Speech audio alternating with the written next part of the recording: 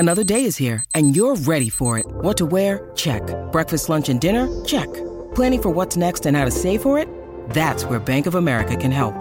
For your financial to-dos, Bank of America has experts ready to help get you closer to your goals. Get started at one of our local financial centers or 24/7 in our mobile banking app. Find a location near you at bankofamerica.com/talktous. What would you like the power to do? Mobile banking requires downloading the app and is only available for select devices. Message and data rates may apply. Bank of America N.A., member FDIC. The Bulletin.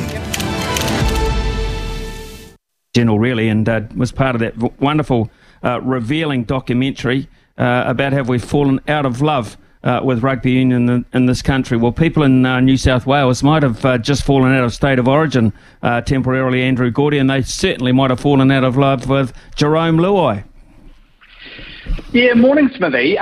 Look, he's an interesting character, isn't he? I'm not going to sit here and write off Jerome Luai. I know he certainly ruffles a few feathers, and he's a different type of player, right? And I don't know if you saw his social media post, which I must admit made me chuckle a little bit. Obviously, you know, the head buddy gets sent off. New South Wales lose the match, they lose the series, and Jerome Luai heads to social media. He's got his, he's leaning up against one of the posts, and he says, "Chill, all you idiots have work tomorrow morning," with several laughing face emojis. Now, here's what I like about this, right, Smithy? That post is going to trigger a lot of people. But the reality is, mate, most of those people are old white men. And that increasingly, those people are in the minority. You know, you can see what's going to happen. NRL 360, Buzz is probably going to have a whinge about it. And if Paul Kemp was on there, if he was still on there, he'd be exploding about it tonight. But like I say, those people are they're increasingly becoming in the minority, and there will be far more New South Wales fans, rugby league fans out there who actually understand where Jerome Luai is coming from. He's a different generation of player, and probably the sooner some of us get our heads around that, the better. Because like I say, I don't agree with necessarily everything that he does or says on or off the field, but he's his own man. And look, the reality is for Jerome Luai is, I think he's an extremely talented player, and he obviously has a fantastic partnership with Nathan Cleary, but I don't think we've seen the best of Jerome Luai during this series. It doesn't help that he's hasn't had his partner Nathan Cleary, I suppose, to work with. But I'll tell you one person who will be happy about the fact that we're talking about Jerome Luai first this morning, Smithy, and that's Brad Fittler, because his time's up as far as I'm concerned. Right, okay, that's interesting on the Luai thing. I just that's a different take to what a lot of people have been giving us through the text machine, etc. I bet. Because he hasn't been able to back it up with an on-the-field performance of any nature and particularly last night. Yeah, you're right. Freddie Fittler's got one job, and that's to coach a rugby league side for 3 games a year, and he hasn't been able to do it. So, I mean, they're not going to put up with him any longer, surely. No, I wouldn't have thought so, Smithy. And I think the way to look at it is you've had your chance. He's had an absolutely stacked group of players to work with. Yeah, I'll absolutely concede he's been hammered by injuries this particular series, but the history books won't tell you that. The history books will tell you that New South Wales have lost another series. There was, I think, Brad Fittler's highlight, obviously, during his time in charge, was actually I think it was 50 points to 6 when Trebojevic just absolutely ran riot, and he had Cleary and Luai peaking, and Isaiah Yao as well, but Mitchell and Trebojevic were just absolutely incredible that night. But I just think, when you look at the talent that he has at his disposal, he hasn't managed to get them to click as a unit. And for me, Brad Fittler is an origin coach of 10 to 15 years ago, when it was just assembling the biggest and best names, the most skillful players, the most determined and passionate, whacking them together and saying it was coaching on vibes. Just go out there and give it your best, boys, and play your natural game. It's moved beyond that, and I think that actually Billy Slater's got to take quite a bit of credit to that. He is fast developing a reputation as one of the sharpest minds in the game, and I'm sure there's plenty of NRL clubs who would love to be able to convince Billy Slater to come and take charge of their club, but I just don't think he needs it, is the sense I get. He's quite happy coaching Queensland, and I suppose with that in mind, you might ask yourself, who might be next for New South Wales? Well, if I was them, I'd be going back to Craig Bellamy, to be perfectly honest. His time, obviously, at the Storm is coming towards an end, and you'd love to get him back in there, if for nothing else, the narrative of master versus apprentice in opposing coaching boxes. I think it'd be a fantastic narrative, and you'd love to see the two teams coached by Bellamy and Slater going up against each other. Yeah, it's a mouth-watering prospect, isn't it?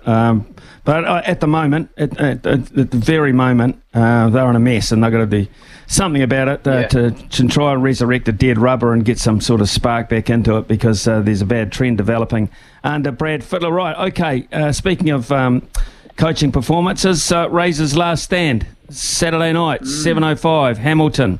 How are you looking at this?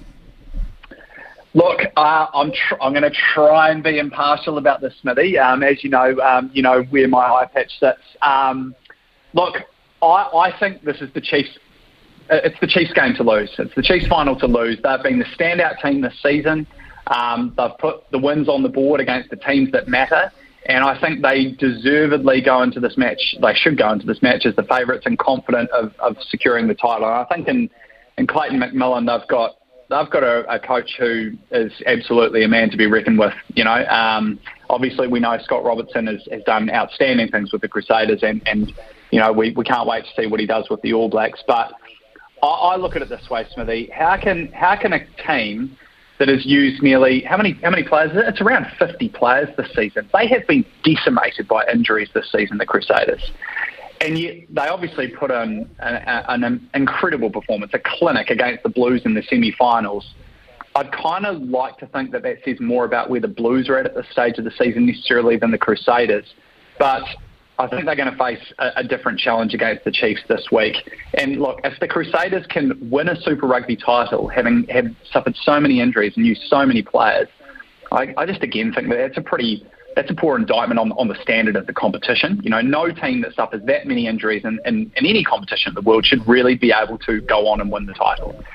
So I think it would be good for the competition if the Chiefs win this weekend, but you can never write off this Crusaders team. They just have the mentality. They are mentality monsters, and it would not surprise me, I suppose, at all if they did manage to squeak out another title.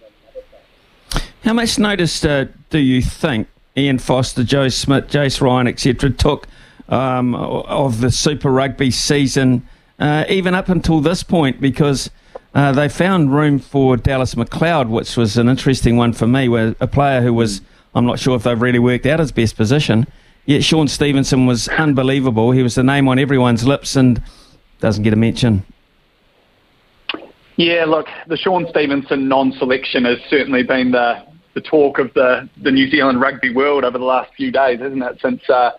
Since he was overlooked, and you sort of hear the sort of suggestions that there may be more to it, and who knows really. But look, if you were just looking at his performance on the field for the Chiefs, week in, week out, he's been absolutely outstanding. So it does feel like it's a difficult one for Ian Foster to explain away. And look, I suppose it's up to him now to put a fullback and other outside backs on the park that are going to deliver performances that make us forget about Sean Stevenson, because otherwise those questions are absolutely going to be raised. And look, I suppose when you look at it, Smithy, look at the talent that they have in that position. We probably expect that Beauden Barrett is going to start there, but then you've got Will Jordan, who I think a lot of people would actually like to see start at 15. Now, would I select Sean Stevenson ahead of Will Jordan? No. So, it might be on the face of it seems like an odd non-selection, but we're talking about a 36-man squad here. Even if he was in the squad, would you have him starting? Would you have him on the bench? To me, the answer is probably no, especially for the key fixtures during a rugby championship. He might get a trot if they have the series wrapped up, and you might be able to expose him to a bit of game time. But look, there's obviously a feeling among the selectors he hasn't quite earned that, and I'm sure those conversations are being held privately about what he does need to do to get in the picture.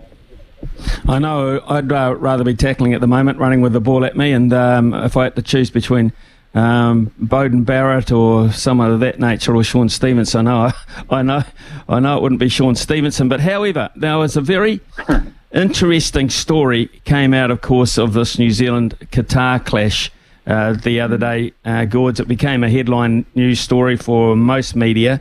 We haven't heard anything in the last 24 hours, which leads me to believe it's going to just go away.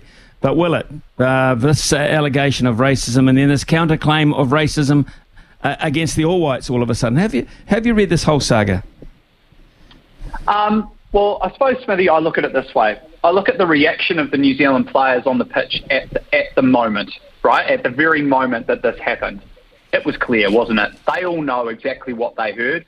And I've been in touch with Michael Boxall personally. He's a good straight up fella. You'll struggle to find a more, he's a proper Kiwi. There's no messing around with Boxy. He knows what he heard, and he's standing by it, obviously. But I'm not surprised at all to see that this is now getting all wrapped up in red tape, and it's a bit of a he said. I'll keep his thoughts private, I suppose, about what he thought of the Qatar statement.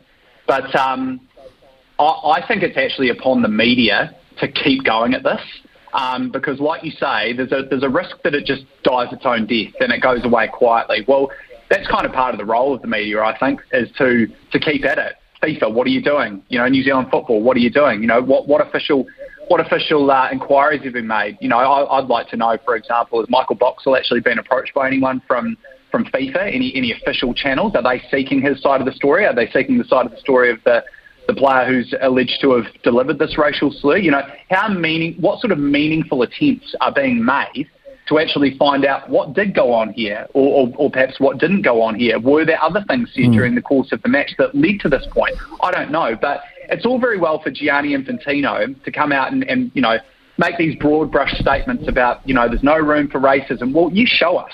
Prove it to us. Go out, and when you see a clear-cut example like this, which led to the abandonment of a fixture, it's upon him. It's upon him and the rest of FIFA's, official channels, I suppose, to seek it out and make those inquiries not only rapid, but tell us what the outcomes are. And if you need to issue bans or fines or whatever it is, tell us and set an example. Otherwise, this sort of stuff is going to keep on happening. Andrew Gourdie with his considered thoughts here across a number of issues, probably on the just gauging our text, Gourds. I think you are the chairman of the New Zealand edition of the Jerome Luai fan club. I think I'm happy to be here. You've got happy to be here. Have you represent? Yeah. Good on you, mate. Have a terrific day, and thanks for your contribution as always. It's 10:53. Andrew Gourdie there.